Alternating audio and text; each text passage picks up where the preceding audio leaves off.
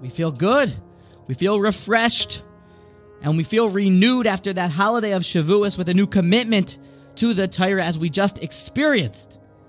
A new commitment, a new Kabbalas, acceptance, HaTorah, on that holiday. Now, I feel it's fitting that we jump right into this story that you must know from a Gadol that is known worldwide for his dedication to Torah and spreading it.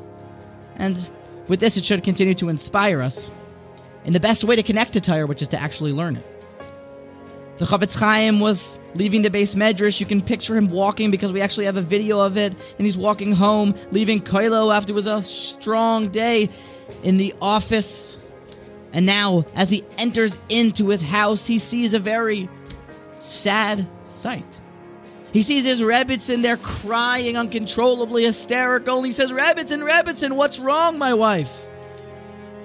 Chofetz Chaim sits down to talk to her, and she explains that you know how we have no money, we're impoverished, we don't have anything, we're destitute. And at least we've had some bread from the baker that at the end of every day, I've been collecting the crumbs that are left to at least have some dinner, some supper to serve you. But now the baker said no, and I don't have any food in the house. I don't have anything to serve you, my husband.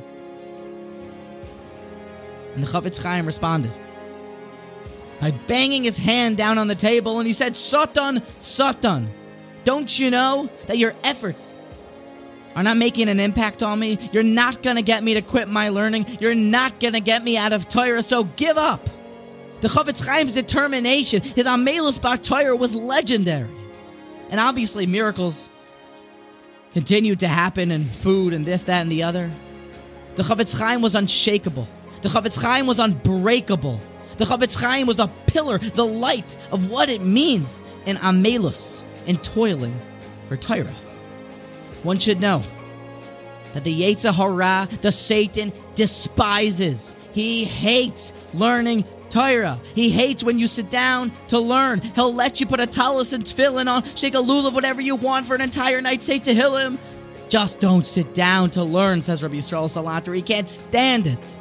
That's how you know how priceless it is. That's how you know that it unshackles you from the Yetzer Hara and frees you to live a morally proper life. That's how you know that it makes a mensch hover in the air because he studies Hashem's Torah.